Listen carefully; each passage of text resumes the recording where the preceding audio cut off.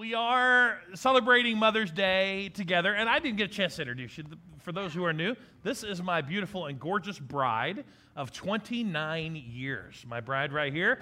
We were 11 and 9 when we got married, and that's how they do things in Canada. You know, looking back at our decisions, we acted like we 11 looked like and 9. we kind of looked like it a little bit too. So we're actually 19 and 18. 19 and 18 when we got married, but 29 years this past March. And I asked her to come and be a part of today just because we are talking, yes, Mother's Day, but we wanted to come at this today with an understanding of just how God has blessed us in terms of the creation of women. And so we want to talk about the idea of biblical womanhood, okay? Biblical womanhood and what the scriptures talk about when it comes to women, all women. And so I put this together for us to kind of kick us off.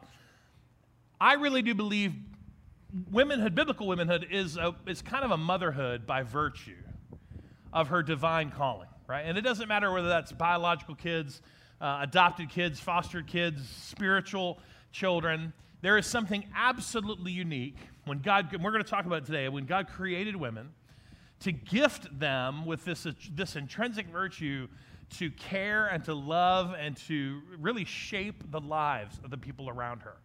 All right? And that happens throughout your whole life. That's not just when you yourself have maybe biological children. It's across the board and the opportunities that you have. And it is a divine calling. I really do believe it is a divine calling. It's why Eve is called the mother of all. And she was named that before she was a mother, right? So that's an understanding. And I asked Tracie to come because women are really hard to understand, especially for us men. So I asked Tracie to come and explain the mystery of women to us. So there we go. That is not what we talked about. That's right, yeah. No, what I want to do before we launch into this is I do want to set up a couple of cultural extremes so that you understand where we're actually headed and what we are avoiding. So in our society, in modern Western society, we have extreme views of women's femininity and roles and giftings. And so I want to talk about two extremes real quickly. There is one feminist extreme that is that has produced some great things for women that a lot of us take advantage of in this culture. We get to have an education. We get to vote. We get to own property and run businesses and get into politics. Women today, we have been given opportunities because of a fight, a feminist movement that put women at the forefront to give us opportunities and to see and recognize our value and contributions. Okay, but with that has come a tendency to put us, women, at the top and make everything about us and for us. And with that, we want control and we want to, we want to be kind of masters of our own world and future. And I say we collectively, and I mean in a human nature sense. It's our part of our nature, and this is what we read about in Genesis, that we're going to struggle with wanting to rule over things and control things. So what has been a movement that has brought great things also brings a struggle for when is it enough?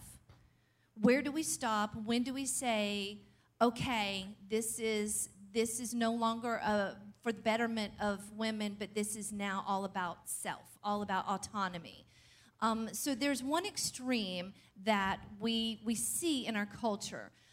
There's another extreme that you might see in different societies, different maybe eras, which is a super traditional bent, which is very restrictive and limiting to women. It puts them strictly in the home raising children, and it doesn't give them opportunities that a lot of us experience and take advantage of today.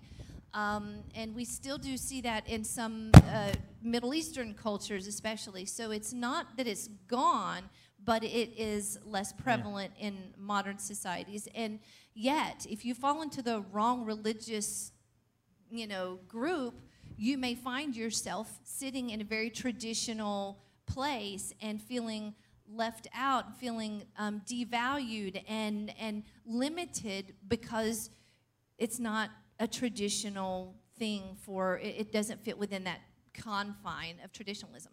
So these are two extremes. I just wanted to paint them because we're not trying to encourage women or to promote a balance between the two. We're actually wanting to bring Scripture and say there is a third and better way altogether.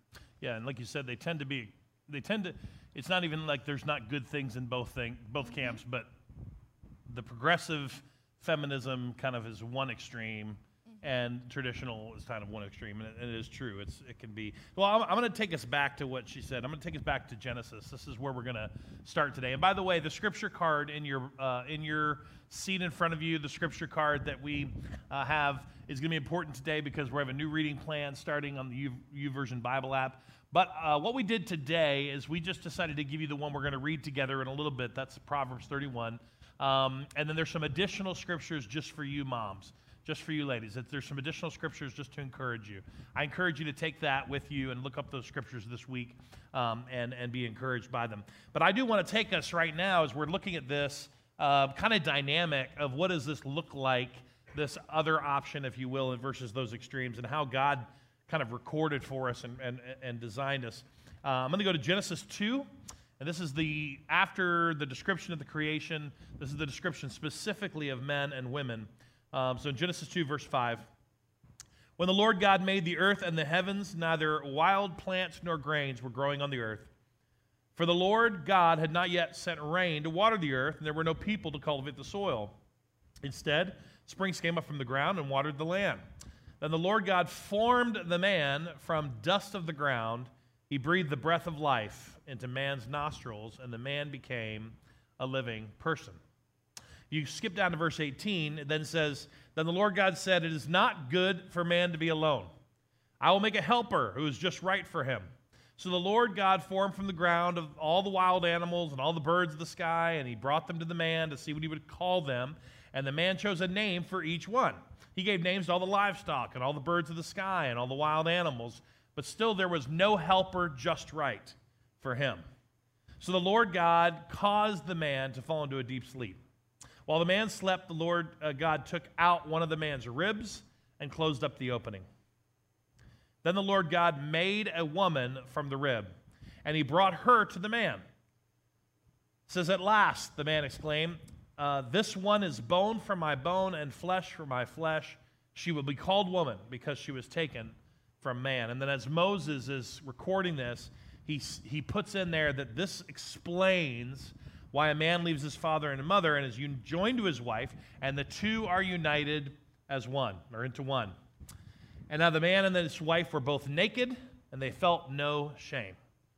And we love that verse. We have that verse across the door of our house. I'm laughing that you left that one in there. I left that one in there because it's our favorite verse. He loves that verse. He does.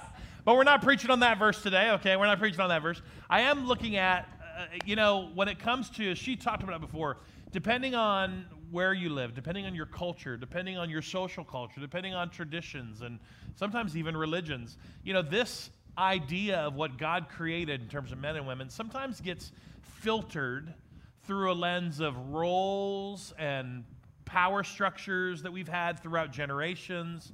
And it almost kind of makes it seem like when you see that word helper, it almost kind of seems like God had to make like a maid for Adam. Like that's kind of the idea. Like he was running around the garden, he was causing a mess, he was leaving his underwear everywhere. Like, you know what I'm saying? Like it was one of those things like he needs a helper, this guy's gonna lose it. Okay, so that's sometimes, honestly, in terms of cultures, we need somebody to raise the kids and clean up after them. Well, the reality is that when we looked at a study years ago that really brought some really amazing insight, if you will, to the word, this helper that's just right. And I want you to see some of the translations that I gave you. Is that the NLT, which we just read, did read helper, and there was a just right there that has to do with the way the Hebrew word connects.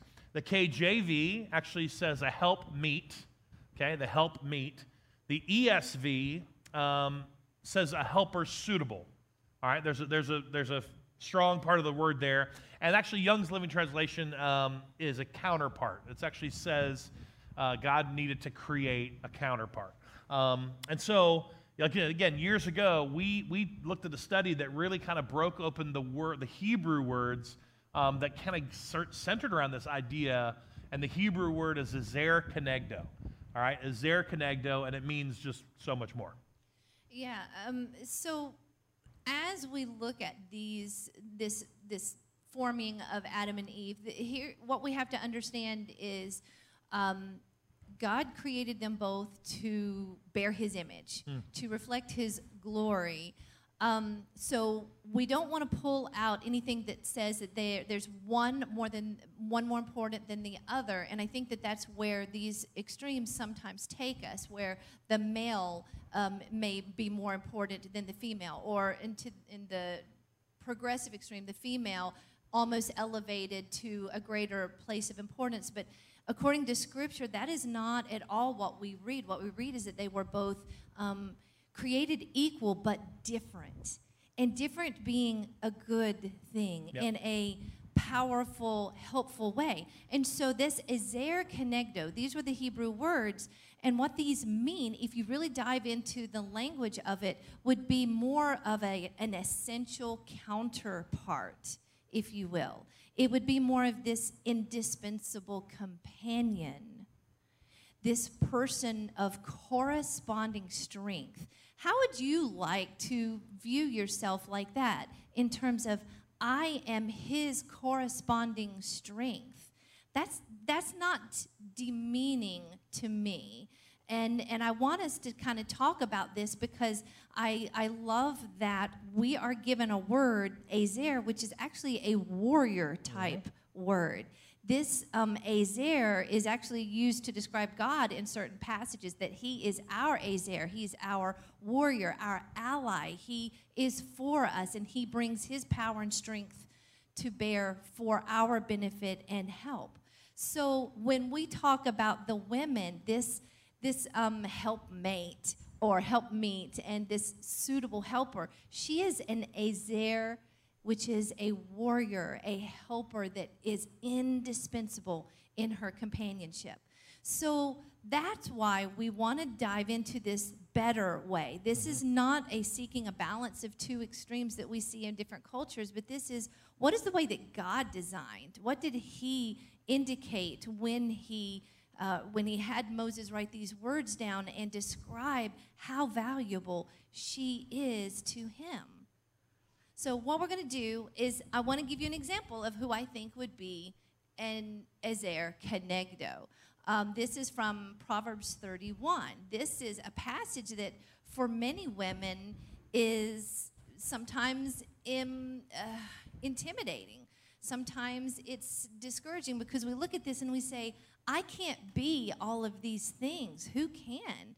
And it's good to remember that this is we can view this as these are elements of a woman's life at different stages.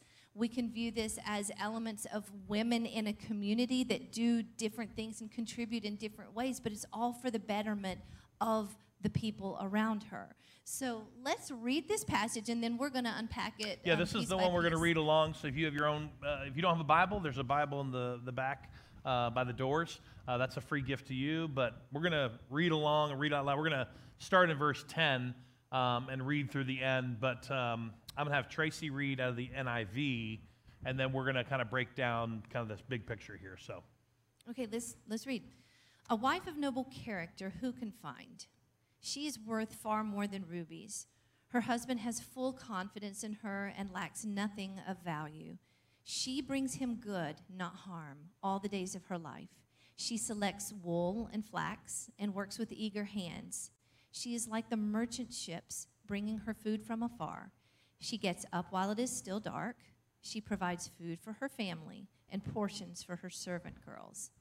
She considers a field and buys it. Out of her earnings, she plants a vineyard. She sets about her work vigorously. Her arms are strong for her tasks. She sees that her trading is profitable, and her lamp does not go out at night. In her hand, she holds the distaff and grasps the spindle with her fingers. She opens her arms to the poor and extends her hands to the needy. When it snows, she has no fear for her household, for all of them are clothed in scarlet. She makes coverings for her bed. She's clothed in fine linen and purple.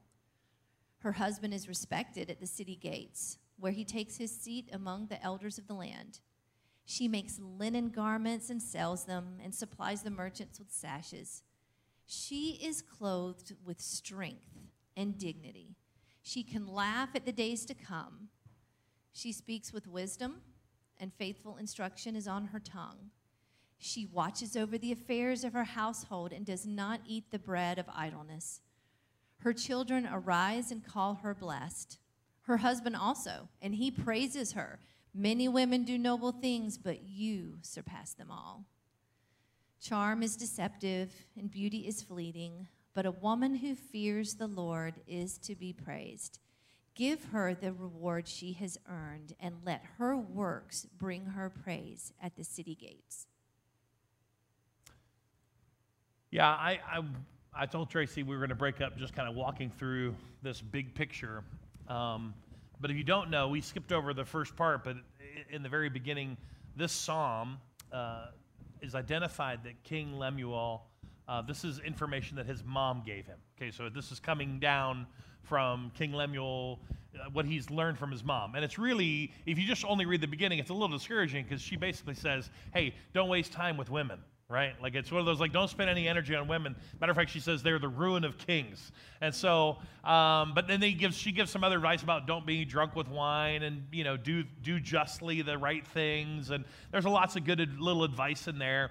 And then when he gets to this beginning where we started to read, like, who can find this woman? And as he continues to describe what she described in terms of who can find this virtuous and capable woman. But as you read those first couple verses, and that's what I wanted to point out, was that they really do have everything to do with who she is, not what she does. So in terms of how we're going to read this, understand what comes first is her character.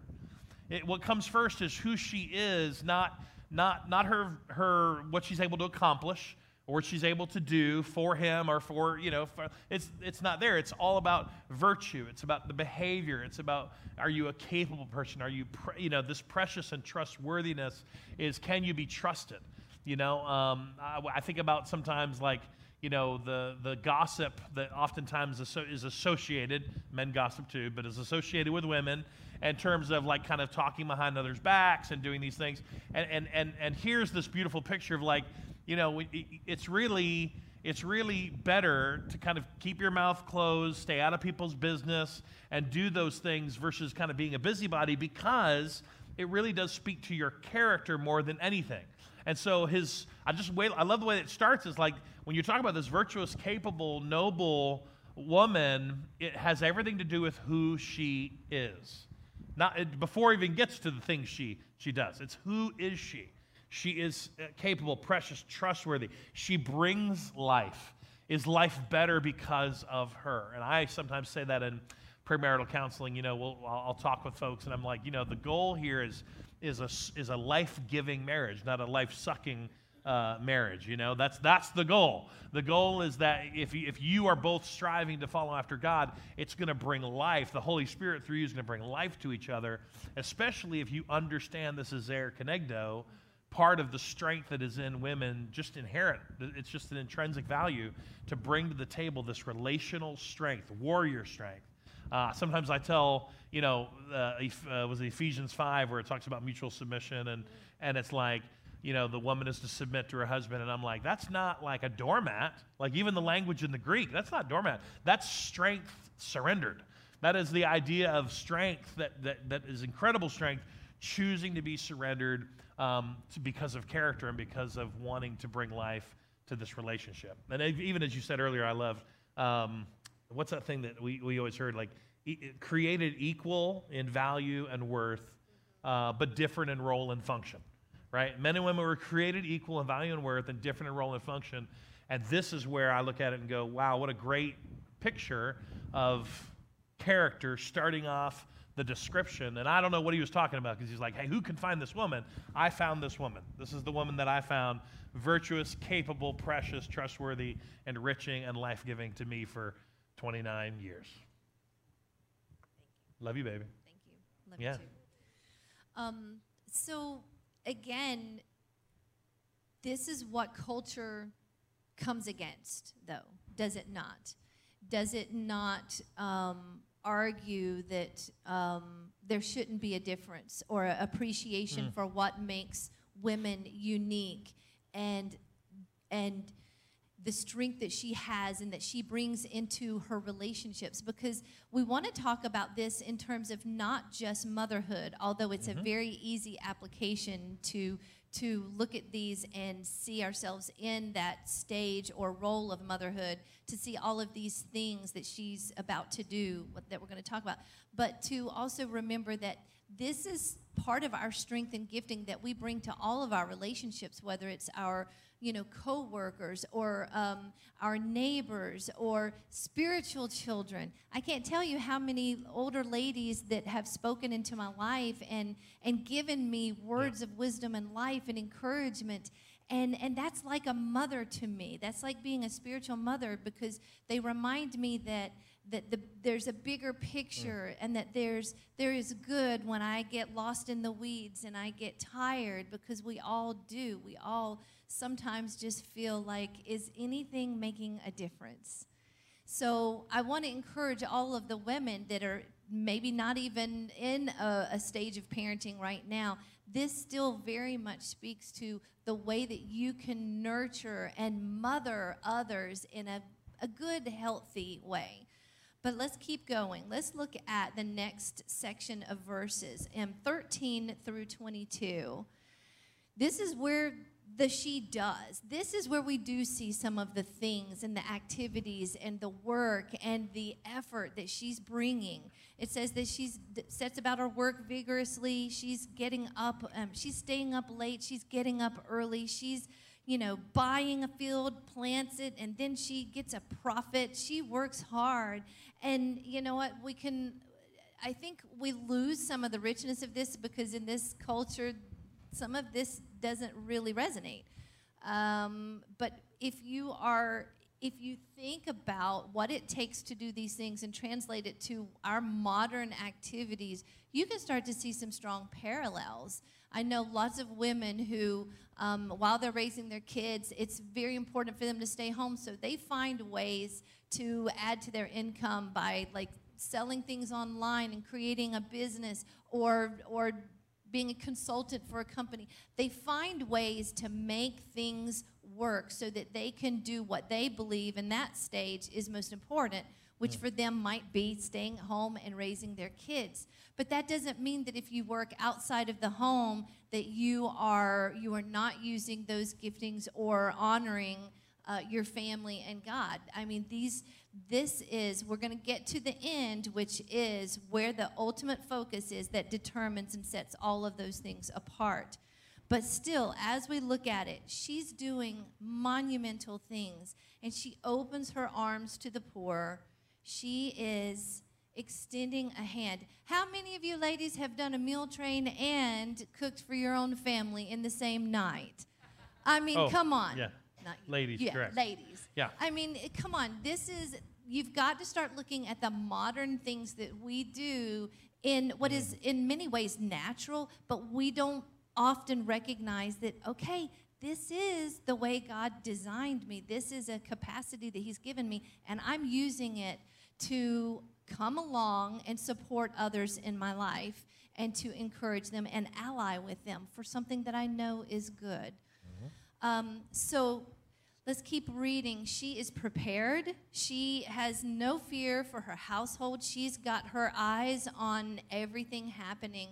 And I didn't get to say this in the first service, but I really want to encourage the moms who have a unique challenge in raising special needs kids. I mean, your work is extraordinary. And you have been given some challenges, but every time I meet a mom, you've risen to that challenge.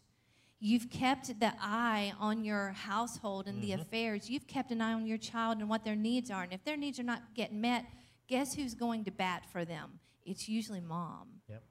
You know, there is something very real and true about the mama bear, mentality, because when people come and maybe are not taking our kids' needs seriously or diminishing them or whatever, let me tell you what, we can become fierce really fast.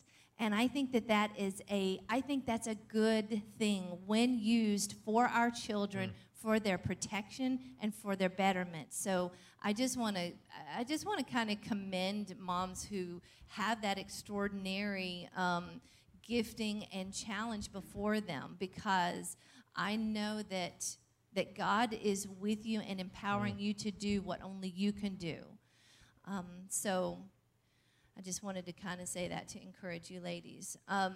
So as we continue on, we see a transition, though. We see a transition from what she's doing, all of these things that she does, maximizing her abilities, her experience, her gift, her talents. She's coming along, people, in her life, and she's acting very much, this Ezer Kenegdo is very much an image of a flying buttress. If you've ever seen those Gothic structures and those cathedrals in Europe where they're these big, beautiful churches and cathedrals, and they have these arches on the outside that come around them, and they act as a support or a counter support.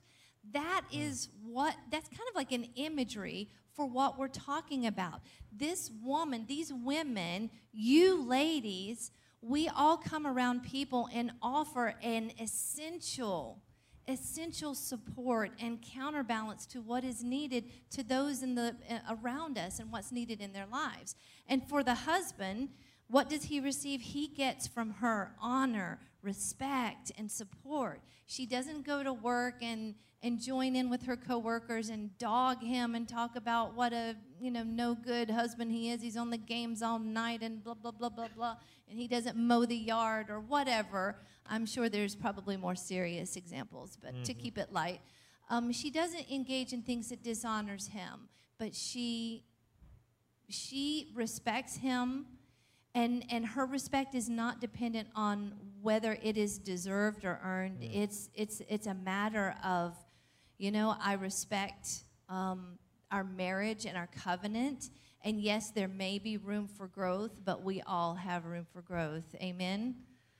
And so there's a respect for him that he is not diminished or demeaned behind his back, because ultimately she sees the value in who he is and how he contributes and leads. The next transition of verses is, and the reason I told her to say, hey, I want to talk about this, is because we describe this section as the things that she displays. And so oftentimes, again, not what she's doing, but what's being communicated, what's being displayed. I told Tracie sometimes, sometimes you can't see the forest for the trees, kind of thing. Like you get so detail oriented, you get so locked in on what you're doing that sometimes you can't see kind of the bigger picture and the way in which she is being displayed. And so a lot of these verses come out where it shows that she displays her strength. She's displaying dignity, peace, wisdom, kindness, stewardship, and vigor. It's the idea that when she doesn't have fear of the future, not because she denies it, not because she's living in ignorance, but because she knows who to trust her future with.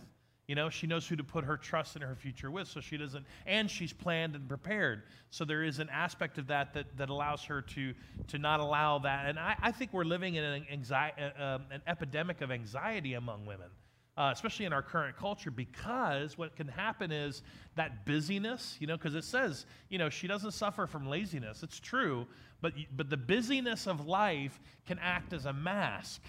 Right? Because it's not because you're stewarding your life well, it's because you're trying to control it.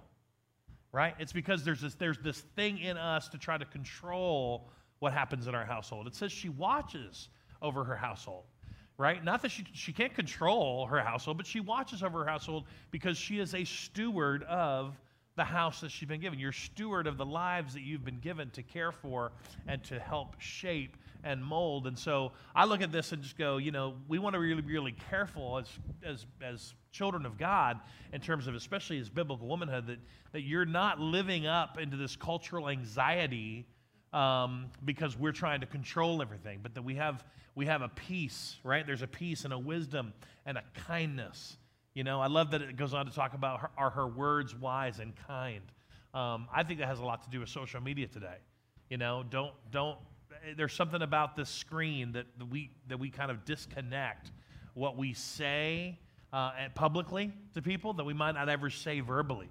And so I'm just like, you guys got to be careful about that. I mean, everybody needs to be careful about that, not just women, but we got to be careful about our words. And are they wise? Is it expressing wisdom? Is it displaying those things? Can I share one more example real quick? Faithful instruction. When you are parenting, I have found this extremely challenging because especially if a lot of times we do have to talk to our kids about struggles and conflict. And I find myself tempted when I hear my daughter's story of so-and-so did this, so-and-so said that.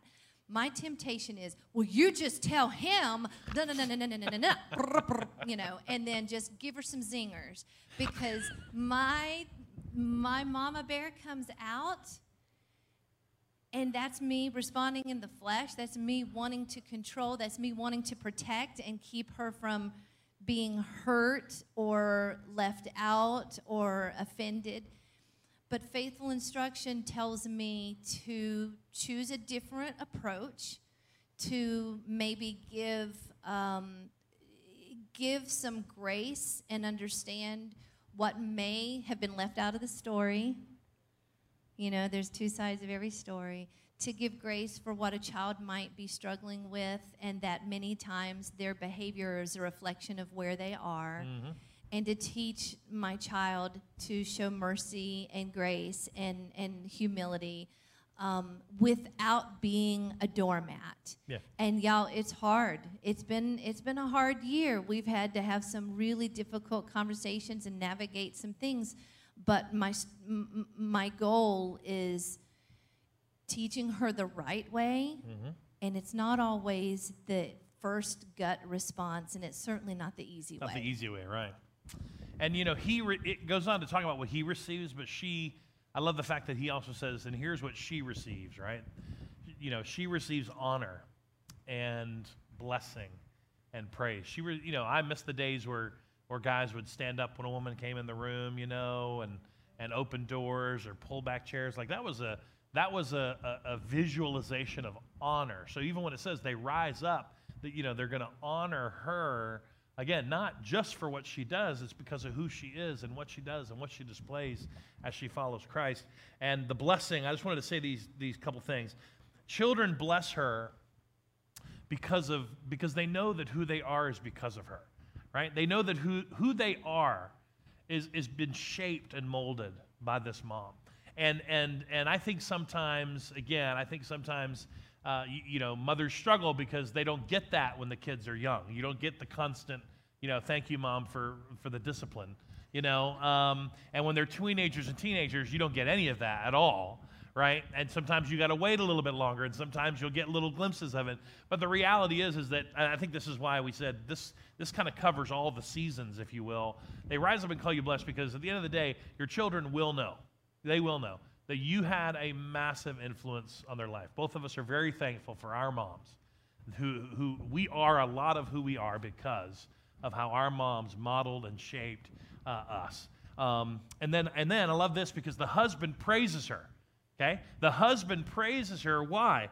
Because understanding the Caesar Conegdo, a biblical husband, a biblical man, will see biblical woman and understand that she is the special sauce, guys. Like she is the linchpin, and she is the not-so-secret ingredient to completing you, right? Because that is how God made us. It's not just a Jerry Maguire reference. Like it's an actual thing. It's not just a movie reference. You complete me. And so there's this beautiful picture where the kids bless her for this reason. The husband honors her and praises her because she is that, right? Because they are one. Matter of fact, we were driving the other day in the car, and she said, you were complaining. I was complaining. About...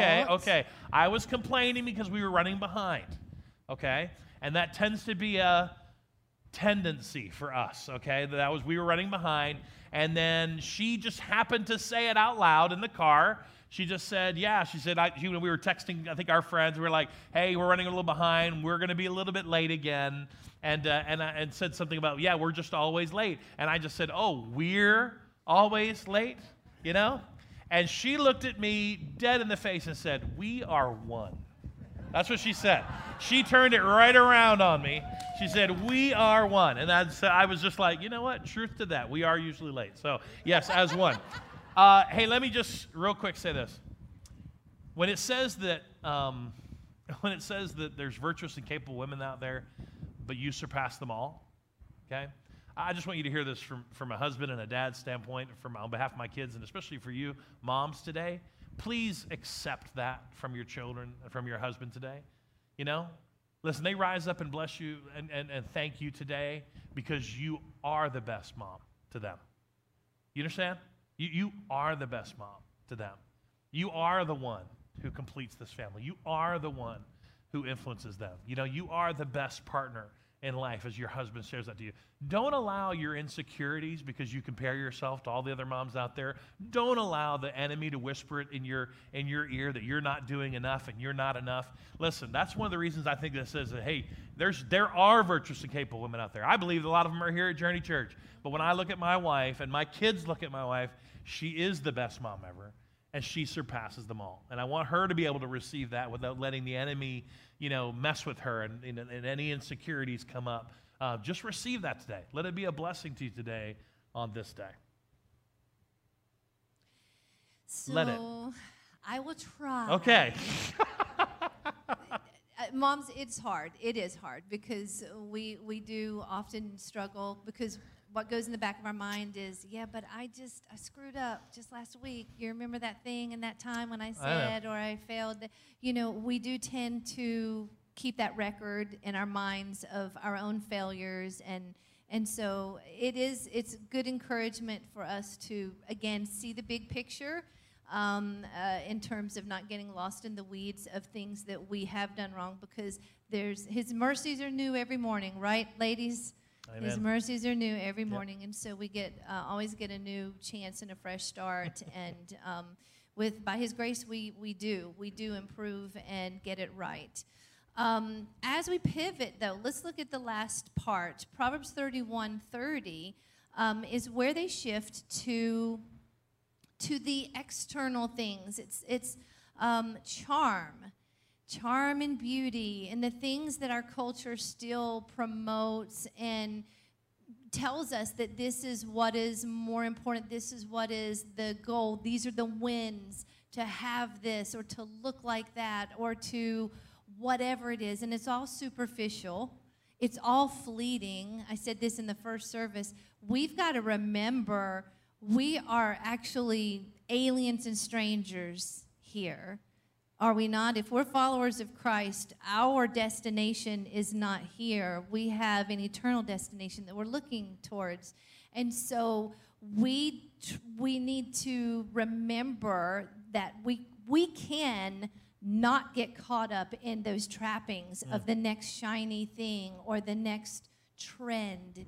But we read, charm is deceptive, beauty is fading, but the woman who fears the Lord will be greatly praised.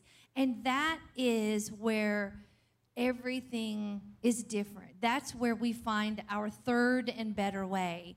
And it's all hinging on her fear of the Lord.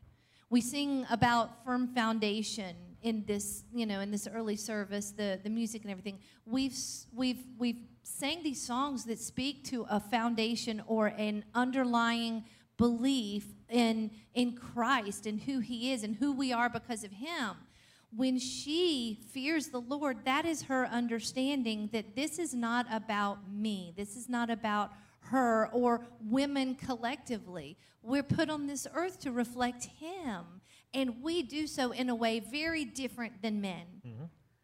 We do so with a strength that is very different than men. Men are strong, no question. And sometimes that is used to abuse and to subject women. That is a distortion, and it's evil.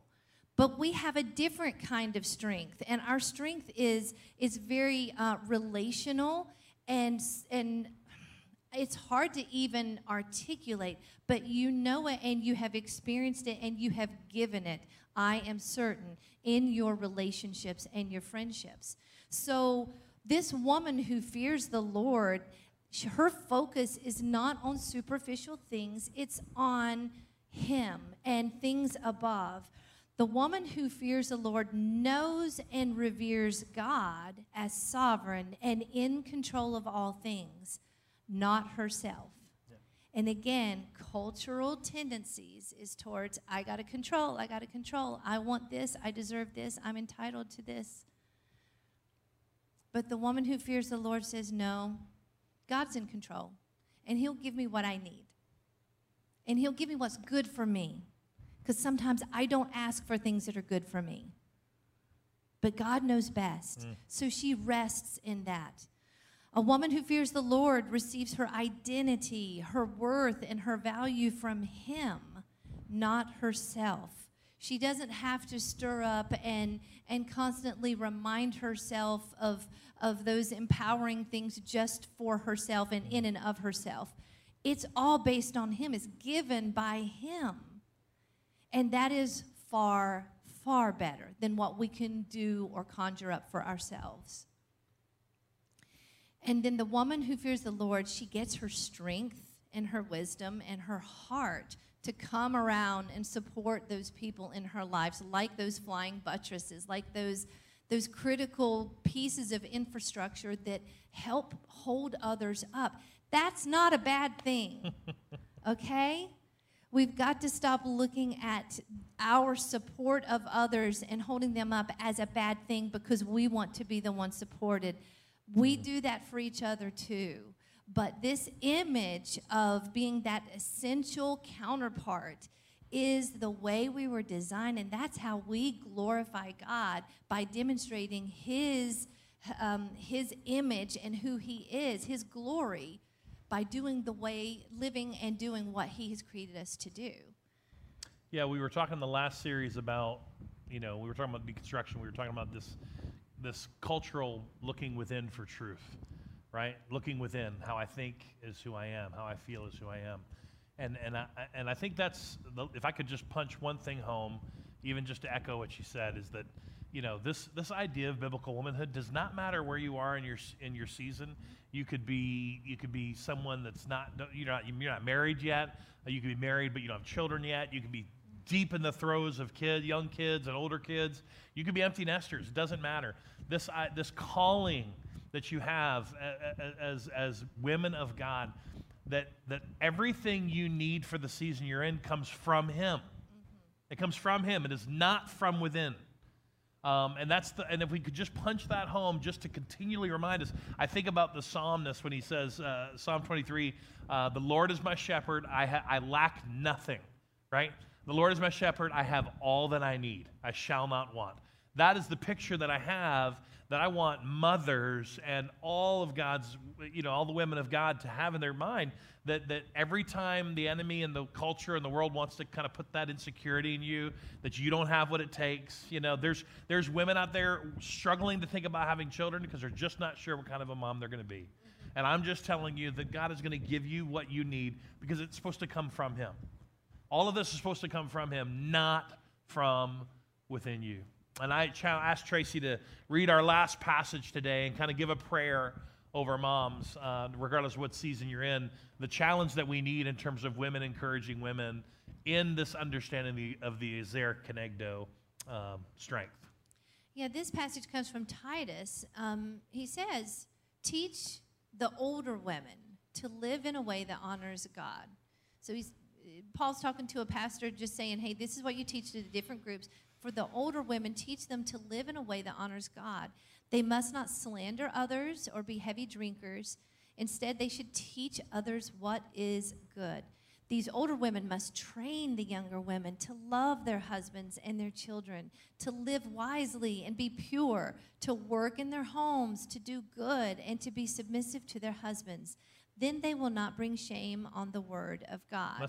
That's a New Testament version of what we just read. Yeah, absolutely. Of what we just read in terms of Proverbs 31. Yeah. And ladies, those of you who are past that role and stage in life of raising children, again, I cannot underscore enough your value and how much we need you to speak into our lives, to continue to point us to trusting God, to leaning in on Him, and to allow Him to guide us and give us the wisdom that we need, the strength that we need every morning, encouraging us, get on our knees and pray, because honestly, I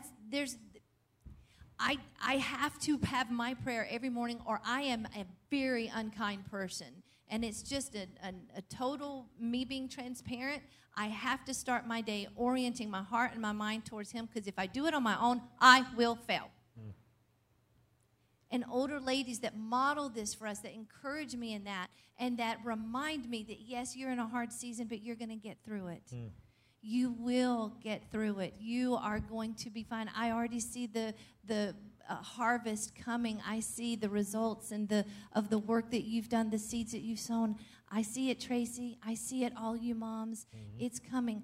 We need all of you to speak these words of life into us and to remind us that God has a plan, and He is with us, and He is working it out even when we don't see it or feel it. Yep.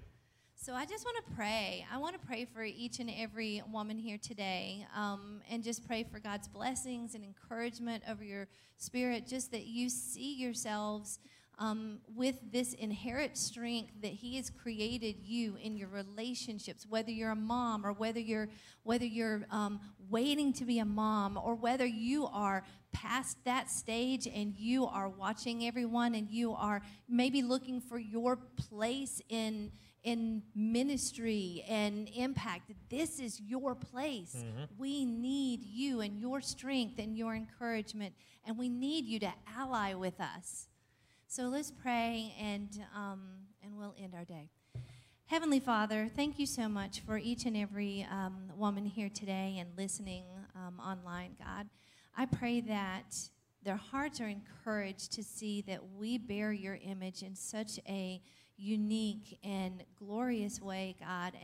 And those strengths and capacities can be corrupted. They can be abused and redirected. But God, you have given us a clear direction for those strengths and these relational attributes that are so strong within us, God. Help us to see this and to cherish it and to not deny it or fight back against it because it's not popular in culture, or it's not leading us to a place of to an end point that we think we should be aiming for. Lord, help us to keep our focus on you. Our purpose and our identity and our value and our worth is all tied into who you are and you made us to be. And we're grateful because you said we are carrying your image, we're bearing your image, and you said when you finished that it was very good. You said that about no other part of creation, but when you created man and woman, you said it is very good. Help us to see ourselves through your eyes, God. Help us to see our value and our worth based on who you are and who you've created us to be, not in what the world tells us or tries to direct us to be, God. Yeah. Lord, I pray for every woman here who is a mom who may be tired and just weary. Lord, give her your strength. Give her your encouragement that she is sowing seeds that will produce a harvest. Help her not to give up when she's weary, because we know if we don't give up, there will be a harvest. Lord, I pray for every woman waiting to be a mom, Lord, that you would just encourage her heart and help her to trust you and wait on you, to be still and know that you are God and you know best for her at this point in her life, God. And I pray for those who mourn and who have lost mothers or who have lost children. God, you are the God of all comfort, Lord. Yeah. I pray for peace and comfort over these hearts and minds. I pray for healing, because only through you can we turn our mourning into dancing. So, God, we trust you to do that in our hearts and lives. And, Lord, for the mothers who have empty nests and who are hoping and desiring to pour these gifts into others' lives, Lord, encourage them with the women around them, how they can sow into their hearts spiritually, and encourage them and mother them in a sense as a spiritual mentor and encourager, Lord. You've just gifted women with so many things. Help us to embrace it and to just live it out to the fullest because of who you are, and you are worthy, and we love you. It's in Jesus' name I pray. Amen. Amen.